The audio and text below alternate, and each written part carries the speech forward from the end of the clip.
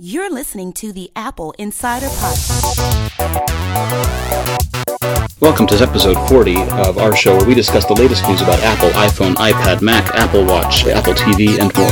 We're recording on Thursday, October 29th, 2015. I'd like to introduce one of our sponsors, TopTal. Finding and hiring talented developers is really hard, but TopTal makes it easy. TopTal is a large network of only the top 3% of software developers in the world, which means they've already found you the best possible developers to work with. TopTal's team of engineers meets with you to understand your needs and handpicks just a few of the developers from their network for you according to your needs. They've been so successful with this that they offer a no-risk trial period for all engagements. If you're not satisfied, you don't pay. Go to toptal.com/podcast today to start working with the top-tier developers at TopTal. Podcast listeners will receive 1 week of TopTal development credit in addition to a no-risk trial period of up to 2 weeks. Again, that's toptal.com/podcast now to sign up. With me, I've got our ever-ready manager-in-chief, Neil Hughes. Neil, how are you doing? I'm doing okay. My title changes every week, but I'm all right. Are you not the managing editor-in-chief? I am the managing editor. Yes. You can call me whatever you want. I don't really care. Managing editor, Neil Hughes. It's a title. It's fine. I'm here. I'm employed, and I'm ready to podcast. And we've got Hot Pocket Rocket Mikey Campbell. Right, Mikey? It was a Jimmy Dean sandwich, and yes, I'm here. Awesome. So we had this huge Apple earnings call this week. What's the news? Is this amazing or what?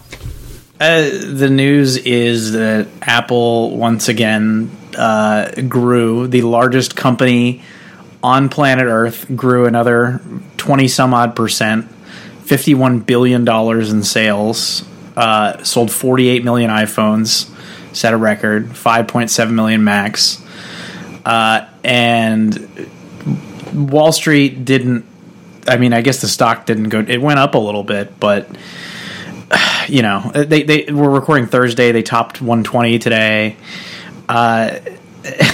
It's a weird game that they play there, and I don't really understand it, but basically another record quarter, and the largest company on the planet continues to grow, which is pretty incredible.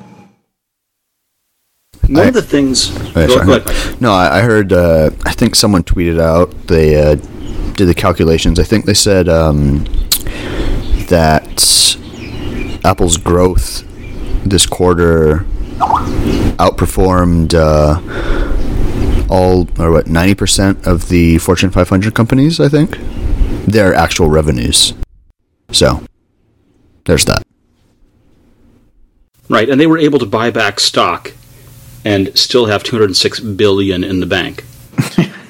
They bought back another $14 billion between their dividend and payout and their buyback program. They're investing in themselves with their cash. And it's just silly season on Wall Street a lot. I heard one commentator on CNBC the other day say he didn't like that Apple has so much cash, and that was a reason to not buy into the stock. Unless I'm stunned. I don't understand. Yeah, unless you're taking your cash and putting it under the mattress or burying it in the backyard, where it could be stolen. In any other situation, I think having cash is a good problem to have. Let alone having $206 billion of it. They have more than 30% of their market cap in cash. Where should their cash be, according to this guy? What should be done with it instead? Everybody wants to see a big purchase. They want them to come in and buy Tesla or some crap like that. They want them to spend half of it on some mega merger or something. You look at a company like Microsoft or Facebook, where they come in and they make these major acquisitions like Skype and Nokia and WhatsApp and all that. And people want to see Apple do that, but that's just not the way that Apple does business, and it's not going to change. So I don't understand. You can't please Wall Street. I'm scratching my head here. I'm thinking back historically. Go back to 1998. When Apple was very cash poor, right? They had 3 months worth of covering payroll in the bank, and then they were done, right? We hear the old reference to Apple having been perpetually dying, but if there was ever a time Apple was actually dying, it was 97. Yes. And I look at this and I think that having this much in the bank in cash and liquidity is a result of that, right? The old time frame was very, very scared, very, very cash poor. This is, we have a war chest and are unassailable. Nothing can harm them, right? Because they have all the cash. They're able to keep going no matter what happens. Well, let's not forget that like 195 billion of this is overseas too. So there are some limits as to what they can do with the cash as well. If they wanted to repatriate this cash and put it into something in the U.S., like, you know, I don't know what they would do with it, but if they wanted to do something like that, they would have to pay a pretty extraordinary tax rate on it. And this is money that they've already been taxed on, for the most part, in selling actual products overseas, as opposed to companies like Google, which pay like a 1% or less international tax rate because they're not selling goods. Right. So let me ask. I mean, if you've got cash in banks that are not in the U.S., you can't repatriate it necessarily, but you can certainly use it to pay for things. Well, you could if you want to pay like 30%. Right. But if you want to use it to pay for things like production in China, you can pay out of your cash reserves from non-U.S. sources. Oh, yeah. But I mean, right? We're talking about $206 billion here. We're talking about it's not money that can't be used. It's just money that can't be necessarily brought back into the U.S. It would be impossible for Apple to spend all this money. Impossible. I could spend it. There's no way that any company could really spend this money. It's just not happening, and their cash isn't going anywhere for a while. But you know, if Apple were to announce that they were going to go private, they're worth what is their market cap right now? Right? Let's put it this way: it was at like 650 billion yesterday. Let me see where it's at now. It's 687 billion currently. Is where their market cap is at. If they were announced they were going to go private, what do you think that market cap would go to? 1.5 trillion, right? Like, what's this company really worth? You know, it's games on Wall Street. If they were trading at the same multiples that a company like Amazon is trading at, I mean, Apple makes more money in 1 quarter of existence than Amazon has made in the entire corporate history of the company. Well, I mean, wait. They're going to start making money soon, okay? It's all about the potential. Why do you think that? I don't. I mean, Mikey, do you like your Fire Phone? How's your Fire Phone doing these days, Mikey? Tim Cook makes more money on a bathroom break than Jeff Bezos has made in his entire existence. True. Right, and there's a mental image I didn't really need, but thank you, Neil. It's just true. I mean, each company, especially these large ones, are graded on their own reality on Wall Street, and that's just the way it is. And Apple they want to see a growth story. And Wall Street is getting a growth story, but the expectations are higher. And so now the concern is, maybe they won't grow iPhone sales in December because the 6S isn't as impressive as the 6 was in terms of variation from the previous model. So Tim Cook had to, on the annual call this week, actually come out and say, we are going to sell more iPhones this December quarter than we did last December quarter. Like, he had to reassure Wall Street and say, the growth is still going to happen this next quarter. We're pretty confident. So, but I'm glad you brought that up, because one of the other articles we published was about the number of Android switchers that are now iPhone buyers. Right? So the idea is that on the call, it was revealed that Android switchers accounted for 30% of iPhone buyers. Right. That's huge. Yeah, and that's just how do they know that that's the case? Is that just the ones that used the Apple's migrate from Android to iPhone app? I don't think all 30% used that to I'm switch sure they over. have their own internal research and either stuff that like or that. Carrier information sharing. I'm not sure, but I think. Well, I mean, Cook said a couple times, as per growth. He was talking about the installed base. A lot of them, as for iPhones, still haven't upgraded yet, and they're maybe, due for an upgrade in the coming months. So, as for the 6S sales, it should grow. Because most of the 6S sales didn't count. How many weeks was it that it was on sale during the quarter? It was Like it a went on week sale with, I think, or something? No, less than a week left on the quarter. The quarter ended on the 26th, I think. Yeah. So I think, And it went on sale, the 24th or something? So it was a very short amount of time. yeah. So I mean, I think there's probably a lot of room for growth, especially, I mean, in China, and Android upgraders are factoring in as well. So I mean, they have a lot of different sources of people jumping on board, not counting the people that are already on board that have yet to upgrade. So With like a 97% retention rate or something. The iOS is Android very upgrading sticky. thing is just interesting to me. Why? Well, so if 30% of iPhone purchases come from Android switchers, this feels like bad news for Samsung and bad news for Google. If cost-conscious consumers, right, the people that buy the Android device because they think an iPhone is expensive, are willing to pay the $400 more for an iPhone. Okay, maybe it's more like $200 if we're thinking about like what the real cost of the device is as opposed to the average cost. That's a big deal that people are willing to put that much more into it. Yeah. But I mean, look at Samsung's earnings. I think Yeah. you can already see that that's going on. This is not surprising. The writing's been on the wall for the last year since the 6 came out. Yeah, I mean, Apple's been playing down market for a while now, and with the new Apple, I mean the iPhone, perpetual upgrade program, that's a pretty big one too. Once that expands and gets going, I think we'll see a lot more switchers. Here's one thing that I wonder. I was one of those people that was convinced that they would just axe the 6 and the 6 Plus like they did with the 5 when the 5S came out, because they didn't want sell another phone that looked identical to it. I wonder if they kept that around they saw this trend with people from Android switching, and they saw an addressable market at a lower price point with a larger phone, and said, what if we get the 6 down and the 6 Plus down that extra $100? How much more of Android could we eat away at? I wonder if that's the strategy there, and they're perfectly content to sell 2 phones or 4 phones essentially that look identical to one another, just because it's just going to eat away more Android market share and continue their growth.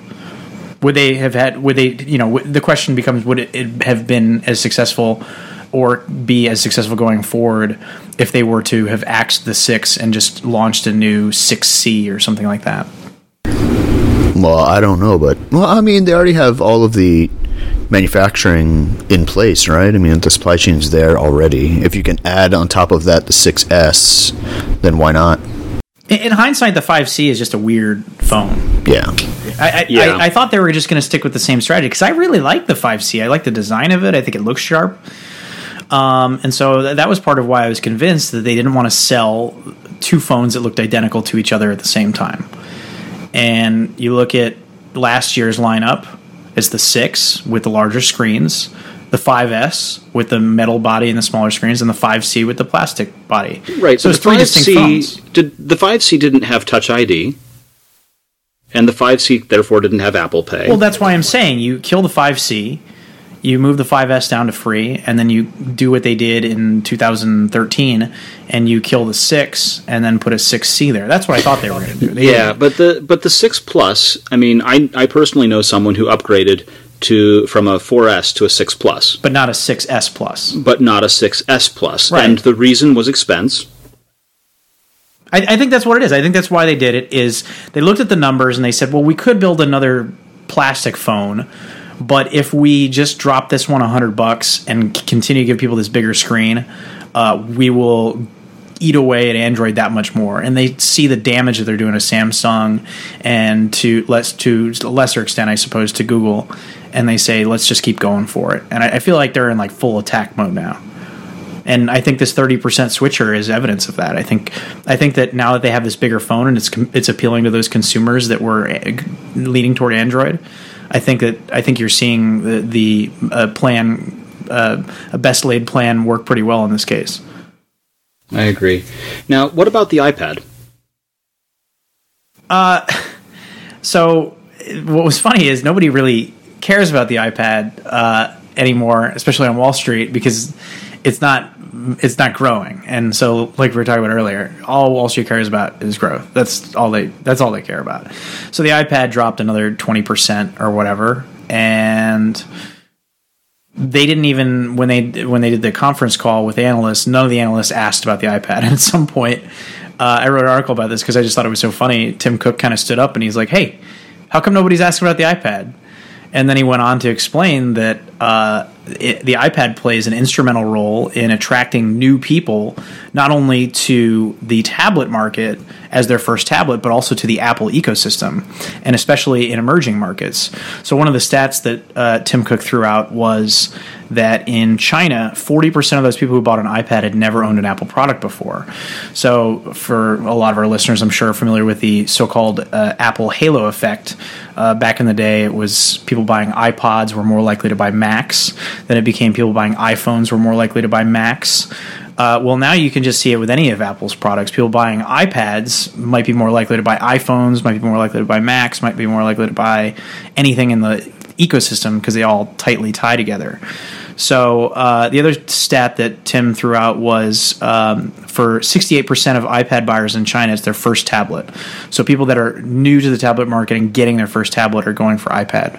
So what he was saying was basically the iPad may not be selling as much as it once was, but it plays in a very important part in bringing new users into the ecosystem, especially in these developing markets.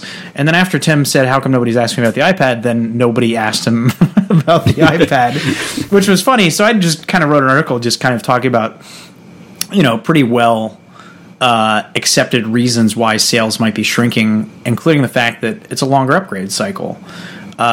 People buy a phone and upgrade it every 2 years because they crack it or they just want a newer model and they can get it subsidized by their carrier. People spend $500 on an iPad and it works pretty well 3 or 4 years later, like a computer. And so it's more like a PC upgrade cycle where they don't feel the need to upgrade every year. So there's a lot of factors at play, including larger phones. People feel like they don't need tablets maybe anymore. And obviously Apple's hoping to, if not increase sales significantly, at least increase the margins somewhat with the upcoming iPad Pro. But as of last quarter, the Mac hit a new record, 5.7 million units, and was more profitable than the iPad. It was pulling in more revenue than the iPad. So the Mac is definitely third fiddle now in terms of Apple's business. Or I'm sorry, the iPad is, not the Mac. We talked a lot about investing, and Realty Shares is sponsoring the podcast this week. You work hard for your money, so you should get a solid return on your investments without doing a lot of work.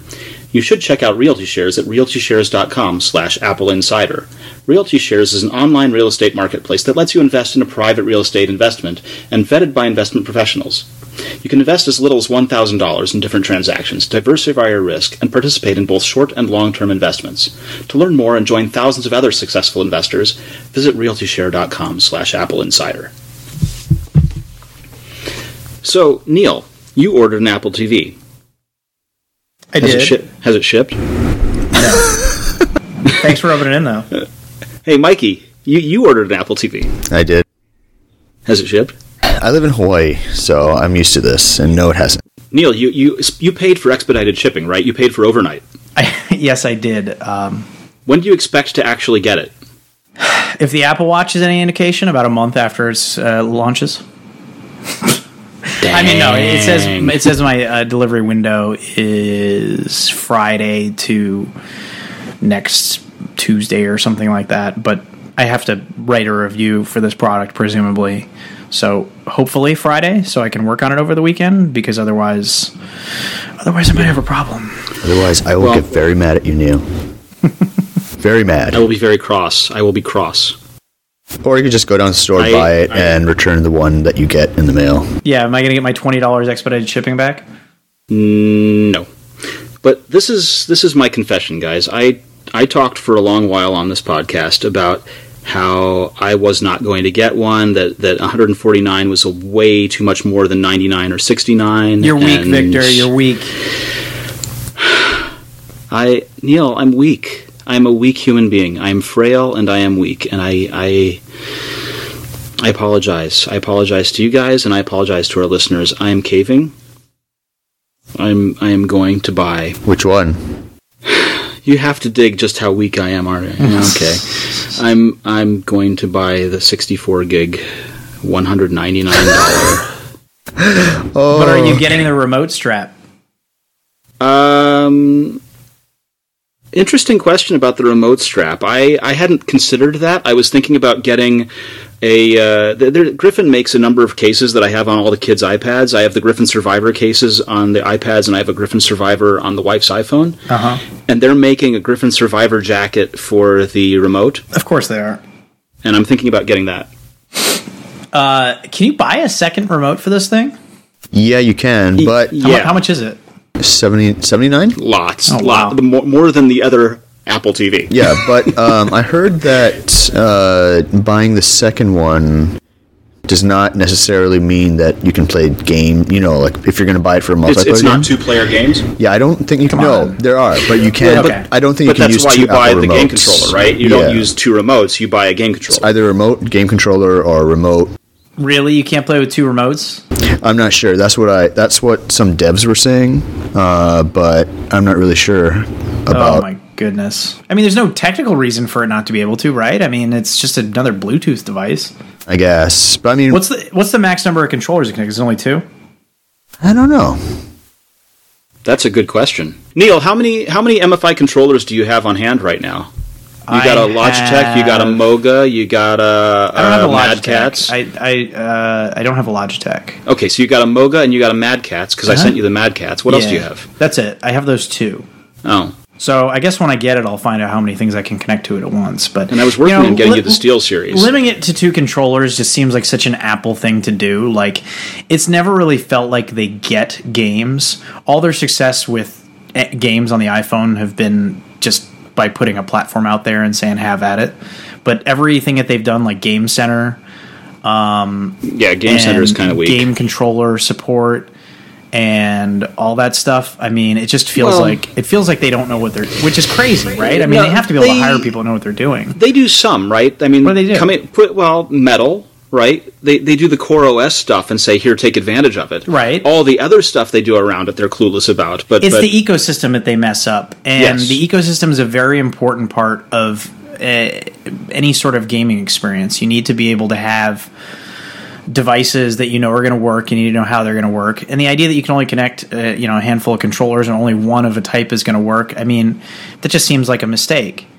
Well, let me ask you, the quality of games on the Apple TV versus the quality of the games on the Amazon Fire TV, which do you think is going to be better?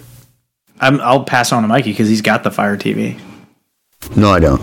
I returned it. You reviewed it though. I reviewed it. You've at least used it. I haven't used the thing. Yeah. Well, I mean, I don't know. I haven't seen I don't have the Apple TV in hand, so I can't really give a proper assessment. I mean, I can't imagine that there's a huge amount of developer support for Amazon's box. Yeah, no. I seriously doubt it. I mean, considering you can not port over your iOS app, but I mean, it's not as hard to adapting your app, your existing game app, from iOS to the tvOS target is not a big leap. Plus, I mean, developers will also have that added incentive of having a built-in audience, since you can, since your customers can re-download your app on tvOS that you downloaded on iPhone or something. Right, they can let you know that you've got our iPhone app. By the way, we're now compatible with tvOS. I'm going to make a couple of predictions here. I'm going to say that the vast majority of stuff on the Apple TV is going to be junk, just like the vast majority of apps anywhere are junk. There are going to be a handful of interesting, cool, original, new games for the Apple TV, just by the nature of it being Apple and developers being first to embrace the platform. And the final thing I will say is, it may take a few years, it may only take a few months, but at some point, Apple is going to have to rescind their insane controller policies for this device and allow games that just support complex controllers that are bought as an accessory, and allow 2 remotes to connect and play at once, allow 4 players at once, that kind of stuff. And I think some of those things are clear that that's going to happen. It's just a matter of which happens first and what it takes to get there. Well, like I have a Wii U, right? And I love the Wii U. not everybody loves the Wii U because it has this weird proprietary controller that comes with it, and you can only use one with the device. So Nintendo, which for many years has placed the emphasis on multiplayer at games in the house and kind of stuff like that, not playing online, it has this weird thing where there are all these games for the Wii U where one person gets the tablet and everybody else gets a different controller because you can only connect one tablet. And for a lot of the games, it works fine. It's actually really fun, but it's confusing for new players. They don't understand how or why you need all these different controllers. And it seems like Apple's setting themselves up for some sort of weird, frustrating situation like that. But I don't think that they care. I don't think that they care that much about the games on this thing. I just feel like it's one of those things that they throw in there like, oh yeah, it'll play games. Yeah, sure. Move on. Well, with the Fire TV box, the updated one they announced a couple of weeks ago, they sold it in a couple of different variations, right? They sold it as the Fire TV box, they sold it as the stick, they sold it with the remote, and if you bought the gaming edition of it, you'd think that you'd get the remote and the game controller for your extra money you were adding on top, but no, they just gave you the game controller and said, oh, that's your remote, which was really obnoxious. I had a friend who bought it and ended up returning it to Amazon because he thought that sucked, and he thought the games all sucked. Well, yes. So now he's looking at the Apple TV. It's going to take a little while for interesting stuff to end up on the Apple TV anyhow. The Apple Watch did not launch with great apps. The iPad did not launch with great apps. The iPhone did not launch with great apps. It takes time. It's probably going to be like about a similar curve as the iPad was when it first came out, I feel. Let me ask a different question, and this is also a future prediction, speculative question. We had the last generation of Apple TV for about 3 years without updates. What do you think the update cycle looks like for the newest Apple TV? Are we going to get a fresh one every year? Are we going to get a fresh one every couple of years? How long is my 200 going to last here? I feel like they can do with a every other year cycle, I feel, unless something crazy happens in the world of 4K TVs and they suddenly drop down to $500 for some reason. But as it stands now, the hardware is not a limiting factor for them. So I mean, they can fix all the problems that the reviewers had with it through... Except for 4K. Yeah, no. Well, yeah, I mean, like I said, unless 4K gets... Everyone starts getting 4K TVs, which is... I don't see that happening. The only streaming device that supports 4K right now is the Roku, isn't it? The Roku. Yeah. And who has the bandwidth for it? I do. No, well, lucky you. I mean... And you can get 4K content on YouTube. They have some stuff on Netflix. Fine, care. Yeah. I just don't care. I don't... Is there any 4K on Hulu? You know where the most 4K content is? Porn. On people's iPhone 6S's. That's where it is right now. Apple has sold more 4K cameras in the last month than have been sold in the existence of 4K cameras. So there we go. That's the main reason that it's weird that the Apple TV doesn't have 4K. Because now they have 2 iMacs that run 4K or up, and they have 2 iPhone models that shoot 4K video. So the Apple TV should support 4K just by nature of that. The fact that it doesn't is a weird thing. It's a weird decision. And so to answer your question, Victor, how often do they upgrade this thing? I would be inclined to say not that often, because I don't, like I was saying about the gaming stuff, I still don't feel like they're like super invested in this. I just feel like they're kind of half into it, you know? But the fact that they specifically left out pretty obvious things that you have to know are going to be coming in a future model like 4K, leave the door open for them to update next year. Yeah, I mean, they have to make the next update a compelling one, something that you need to buy, and leaving out a key feature that some people have now, but most don't, I think is a good idea. And plus, you cut down on cost, I guess.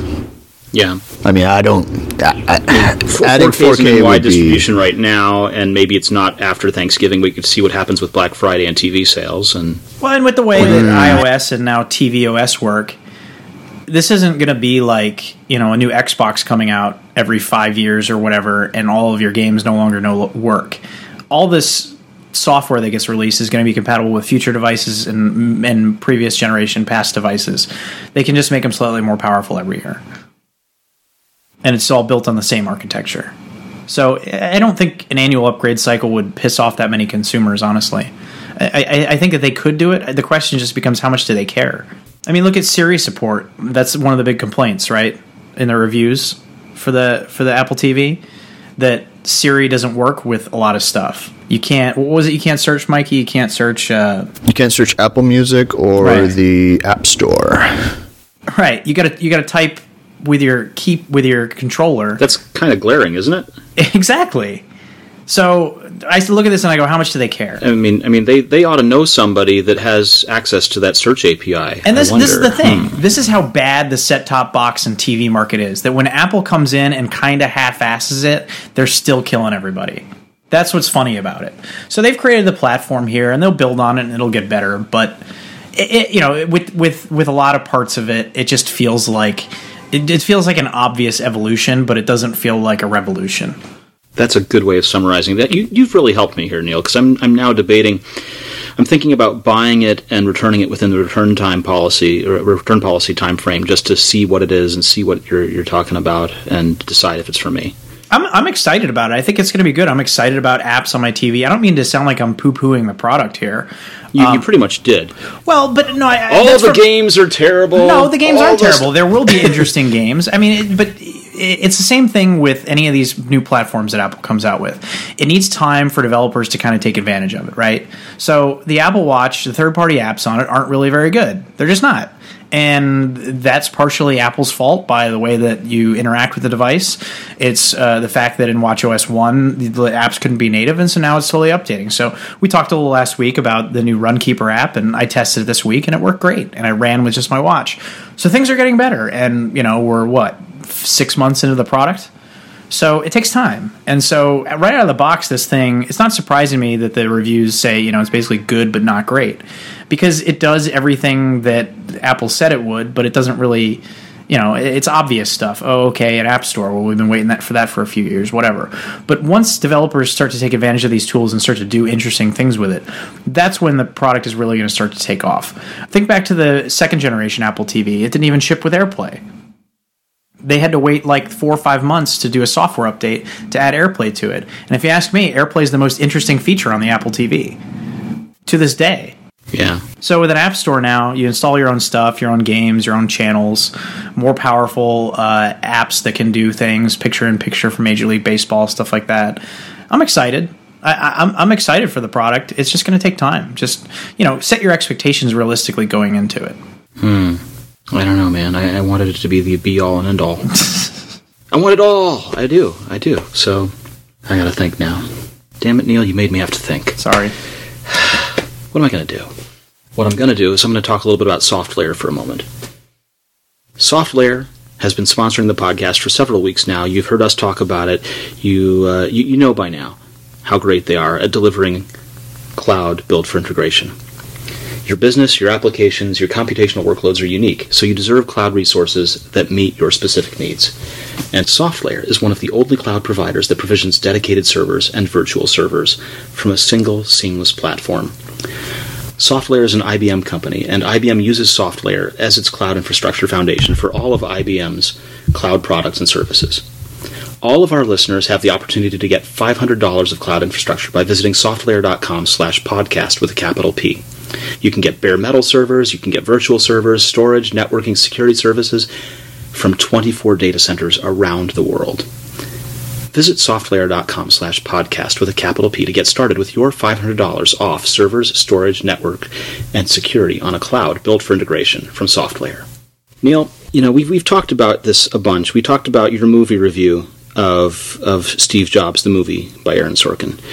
And I know you liked it a lot, and I know you defended it a lot, but I wasn't sold on it.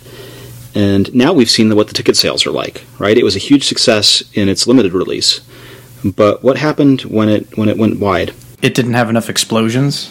Is that why it flopped? I mean, this is a small time... this could be adapted very easily to a stage play. This is not a blockbuster. I don't know. People's expectations got out of hand for reasons that I don't really understand. But, it's funny to me that we live in a day and age when people are prognosticating box office returns in movies. Who cares?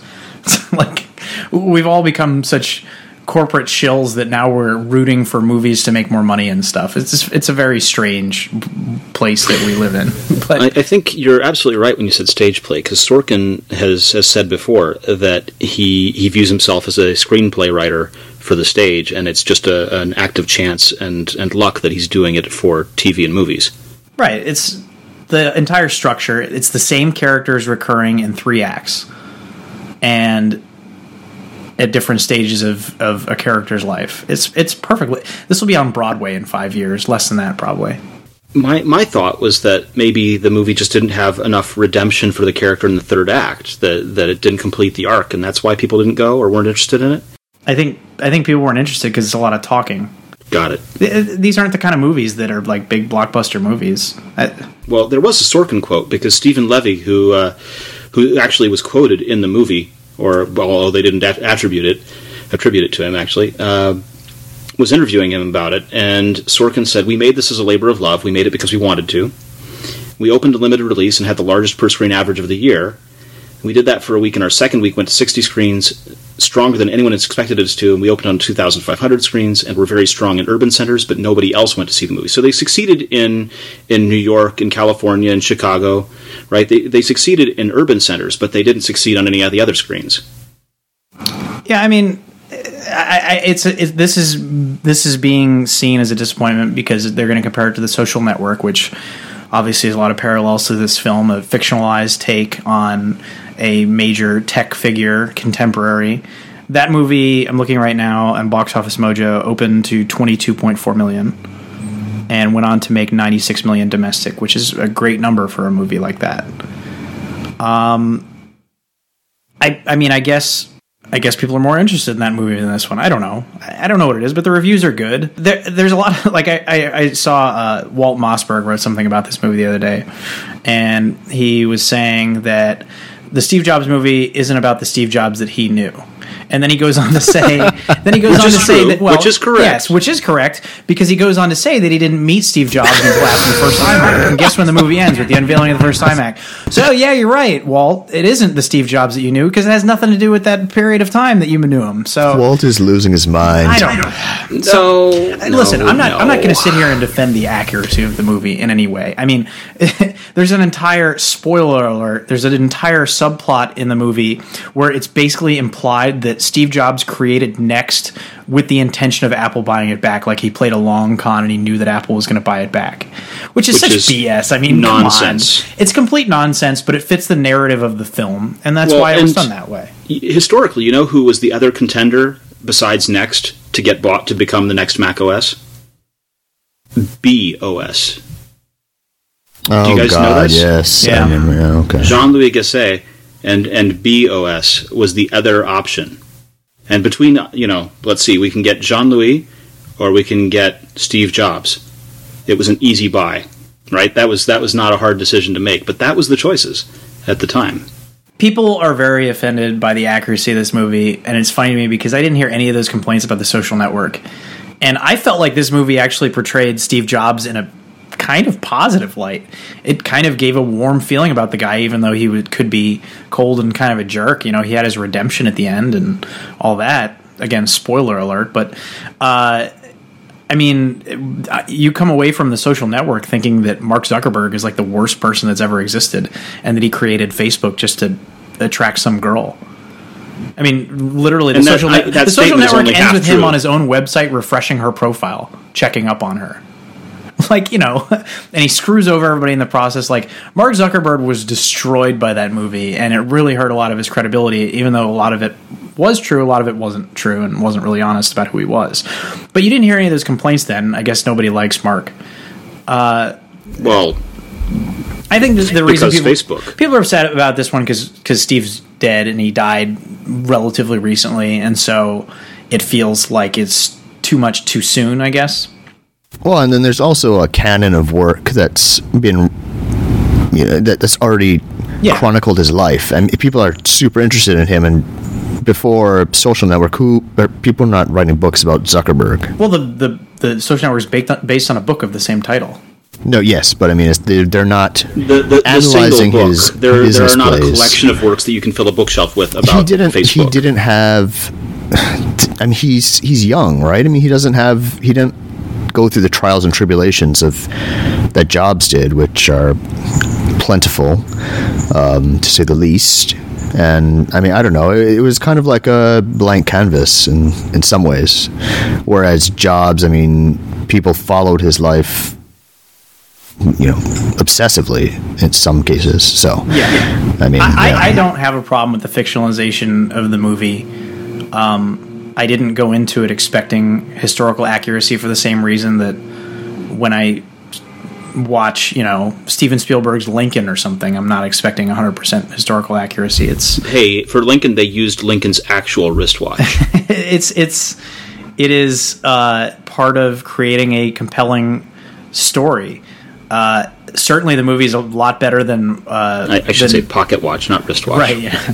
Certainly, the movie is a lot better than Walter Isaacson's book, which is a slog to get through. And I feel like it, generally captures the spirit of the character that it's going for. If you don't like the fact that it's fictionalized, don't go see the movie, and plenty of people didn't. So, end of story. I mean, It's not. The weird question was, what's the difference between the moviegoers in the cities that did go and see it and the moviegoers in the rest of the country that did not? That's the interesting dichotomy. That it's split along those populations when there's nothing political or otherwise about it is inexplicable. Are you talking about flyover states? Is that what we're saying? Yeah. You mean where I live and where Dan's from? And yes. Different markets. I mean, I'm sure it would play to packed houses in San Francisco, right? Some people probably don't care about who Steve Jobs was. Yeah, I guess you're right. I mean, I don't think that it's certainly not the reviews, right? The reviews have been pretty positive. The subject matter seems interesting to us, but look at us. We're on the Apple Insider podcast. Of course it's interesting to us. You nerd. Yeah. I think that really it doesn't come down to, you can try to dice it however you want. The marketing, the structure of the film, whatever, didn't connect with audiences. But at the end of the day, people weren't interested in the subject matter. I don't know why that is. Let's talk about something that I'm really interested in. I'm really interested in the Apple Car project, the Project Titan that we've been covering for a while.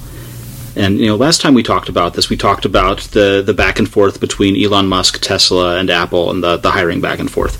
This time, there's something new that's hinting at this project. What is it, Mikey? What's going on here?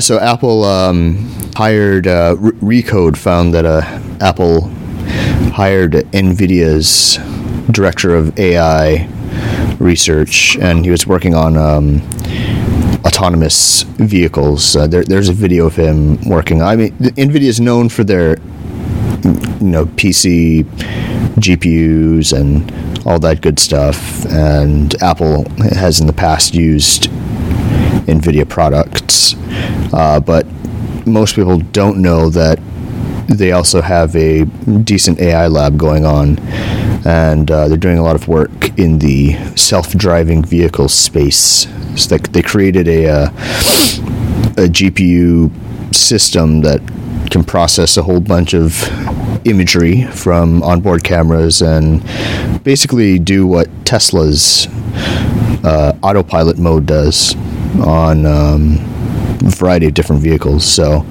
they hired one of the guys who was in charge of that operation, I think this month in October.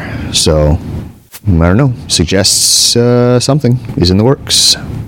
5 years from now, Apple Car self-driving, you think? I don't know. 5 years is kind of soon. I mean, that's what people are saying, but it seems a little too soon for a car. I'm not sure, though. I mean, if they partner with somebody, sure. If they partner with BMW or if they partner with Fiat or whoever wants to do it, then sure. I mean, they can roll it out. They can roll it out maybe in a couple of years if they wanted to. But I think they're going to take... maybe they're going to wait and see what happens with Tesla. Keep doing their own stuff on the side and build up a decent technical foundation, and then maybe we'll see a production model. Okay, so Neil, you had something you wanted to say. This is barely related, but I wanted to bring it up just because this is funny. So when you work in the field that we work in, you get a lot of emails from public relations people who have so-called experts that they want to pimp out to you. Yes. Well, no, they don't want to pimp them out. They want you to would you please get on a call and take comments from? Yeah, they want to. So they're looking to promote some business, and so some person hires a PR person to reach out to news organizations to get them to comment on stuff and stories. So, like, if you're looking for a source for a story. So I got one today that made me laugh out loud. The email title was, "Could self-driving cars woo millennials back to the traveling sales lifestyle?" Wait, what? Wait. Self-driving cars are going to woo millennials. Yes. Lure them, as it were. Into traveling sales. Door-to-door vacuum salesman? I guess so. Tupperware sales are going to go through the roof once this takes off. Well, Tupperware was always parties. It was the door-to-door vacuum Kirby or Rainbow guy that was... So you're going to use the self-driving car to knock on a door and... Ma'am, may I sell you a Roomba? I want to sell you a self-driving vacuum cleaner from my self-driving car. What are they thinking? What is that? It was one of the weirdest pitches I've ever seen. I could not believe that one. Well, we've talked before about whether or not millennials are interested in actually getting driving licenses or buying cars. Well, of course they are, because they still have to drive a car. Well, I don't know. I was reading an article today online written by someone who was a millennial who said that all of her friends were astounded and shocked that she actually purchased a car. Does she live in San Francisco? Yeah. Or no, anywhere DC area. Oh, yeah. Much better. There you go. I'm going to guess she's in a Much state better. where a lot of people didn't see the Steve Jobs movie. Nicely done, Victor, sir. mistake number one on that one, reading an article written by a millennial. At some point, I'm not going to have a choice, right? I mean, I guess I'm technically a millennial. What's the cutoff point for a millennial? I don't relate to that generation at all. But I'm Gen X, yo. Yeah. Y'all do what you want. I think we're like right on the border. yeah, I think I'm technically. They used to call us Gen Y, but we've been rebranded millennials. I think I do Gen not Y self-identify with that group. Is Gen Y still Gen Y and millennials come after Gen Y, or did you really get rebranded? No, I think it's it was rebranded as It's a rebranding, Yeah. if you know what I mean. I was told to join Instagram a few months ago, so I am on Instagram. You were on Instagram? I was not Dude, on what- Instagram. Interesting. What's your name on Instagram? I'd rather not give it out. Well, My Instagram is just a giant inside joke, and we're going to leave it that way. I was like 6 years late to Facebook. Anybody who's been to my Twitter account knows that I don't tweet. Well, I mean, No, you just don't don't like tweet, people, actually. so... My whole Facebook account is basically trolling everybody on Facebook. That's basically all I do on there. So I'm just an You insufferable are person. Walt Mossberg in... You just call me Walt Mossberg. he did call you Walt Walt Mossberg. Mossberg in a 30-year-old skin. Mossberg. No, the difference is Walt Mossberg likes everything. No, he doesn't. Does he? He likes every Apple product. Has he ever written a bad review of an Apple product? He has. Which one? I can't recall, but I recall that Steve Jobs threw a giant fit about it. It might have been. Oh yes, it was. iCloud, it was. right? Before it was called iCloud. Yeah, Mobile Me. Mobile Me. Mm-hmm. Because the Steve Jobs quote at the time was, "Our friend Walt Mossberg is writing bad things about us because you people suck." I don't know. See, it is possible. I remember when he threw away his the first gen Air. Do you remember that? He threw it away with... Was that him or was that some USA Today guy? I No, thought that was him. USA Today. No, that was him. He threw it out with like He a threw it out pile with of his papers. newspapers. Yeah, it's so Because thin, it was guys. too light and thin. That's hilarious. Oops. Yeah, he threw away the review unit. That's right. Could you I thought that imagine was a someone USA writing Today. that today? Like, the new iPhone is so small, I accidentally flushed it down the toilet. Well, they're making the larger, you see, Neil. Yeah, So. I know. It's just For that so reason. funny. I threw it out with my newspapers. Okay. Well, the whole thing about the original Air was that it fit inside the manila envelope. Yeah. It didn't flex like a newspaper did. Yeah, it also fit inside your stack of dead trees and dying business model. It's good stuff. It's good stuff. Prime material there. Hey, I used to work in a newspaper. Nothing but love. Yeah. Sad. Well, this has gone off the rails. Totally. So, I want to talk once again about our sponsor, TopTal. Finding and hiring TopTal developers is hard. In addition to the months of searching and large piles of resumes and all this other stuff that goes along with cover letters that you have to contend with to find a reasonable candidate, it's really, really hard to evaluate a developer's skill unless you're already a developer. TopTal makes this easier. Large network of the top 3% of software developers in the world, and to be accepted, applicants must go through an intense screening process that tests for technical expertise, problem-solving ability, communication skills, and more. And they only accept 3% of everyone who applies. That's how discerning they are. TopTal's team of engineers meets with you to understand your needs and handpicks just a few developers from their network for you according to your needs. Once you interview a developer, you can start working with them on a full-time or part-time or hourly basis for as long as you need. They've been so successful with this that they offer a no-risk trial period for all engagements. If you're not satisfied, you don't pay. Thousands of companies, including Airbnb, JP Morgan, Zendesk, and more, have turned to TopTal when they needed the best developers, because TopTal allowed them to hire rapidly, with confidence, and only hire the best. Go to www.toptal.com/podcast today to start working with top-tier developers at TopTal. Podcast listeners receive 1 week of TopTal development credit, in addition to a no-risk trial period up to 2 weeks. That's toptal.com/podcast. Well, it wouldn't be an Apple Insider podcast without a discussion of someone's lawsuit. I know, that was a lovely groan.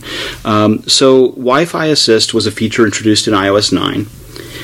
First of all, explain for everyone here, what does Wi-Fi Assist do as a feature? What's the point of it? Neil, you live in New York. You've got Wi-Fi all around you. What is Wi-Fi Assist supposed to do for you when everything works right? Well, Wi-Fi Assist is for example, if I'm walking down the street and my iPhone automatically connects to a AT&T retail store or a Starbucks or something like that, and it runs like crap, I'm not stuck with my phone just not working. And so in theory, your phone will detect that you're on a weak Wi-Fi network, you have bad signal, whatever, and it will fall back on the LTE network, which is stronger and offers more regular connection. The problem with this is it's turned on by default in iOS 9 with no indication that this is on. And so people with smaller data plans on their phone may not, if they don't understand the indicator in the top left where it shows Wi-Fi and then a little LTE next to it, they may not understand that they're actually using their mobile data plan. And so I guess some people had presumably bad Wi-Fi at home or something, and so their phone kept defaulting to LTE and then ended up going over on their data plan. And now a class action lawsuit over this issue has been brought against Apple, claiming that this shouldn't have been on by default, or they should have better explained it to consumers.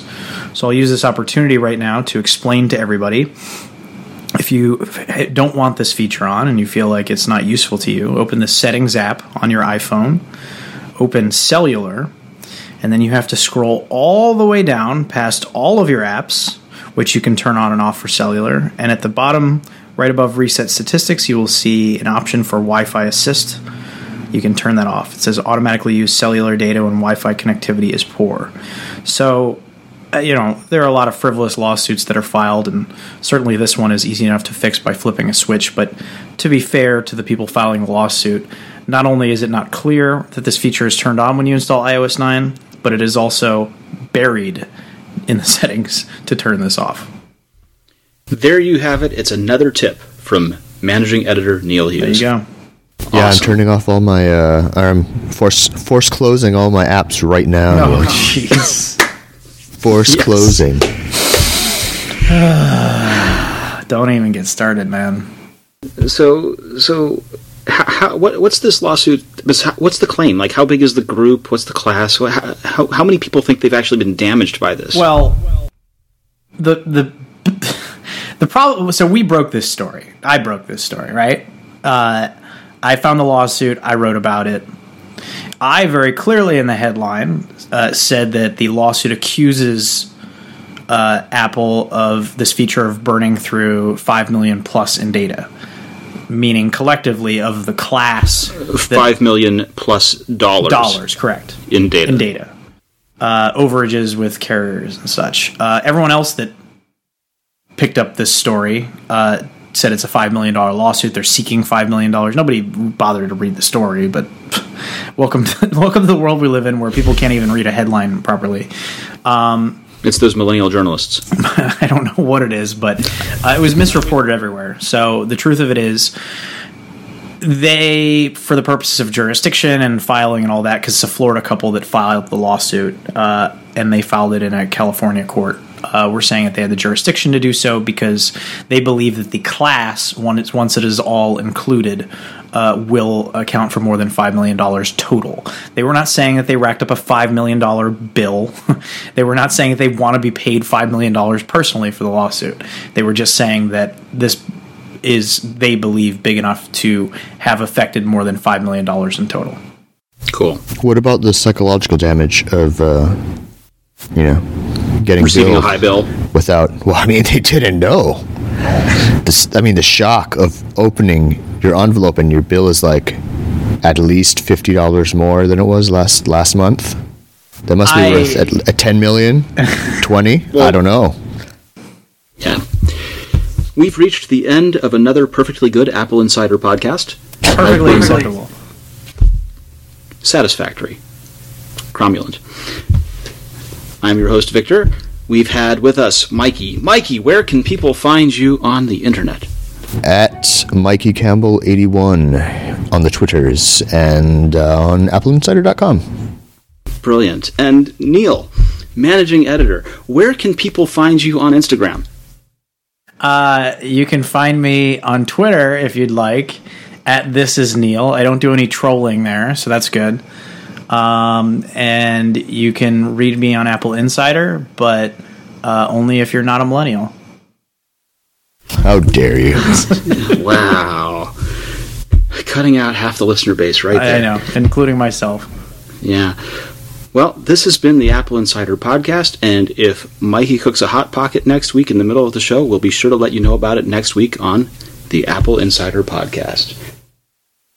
This podcast has been brought to you by Realty Shares. With Realty Shares, in just a few minutes, you can invest in professionally vetted real estate investments. Join thousands of other investors by registering at no cost at realtyshares.com/Apple Insider. Browse all the investments at no cost once you're qualified. Invest as little as $1,000 per transaction. Diversify your portfolio in minutes by visiting realtyshares.com/Apple Insider. Realty Shares has already returned over $10 million to investors to date.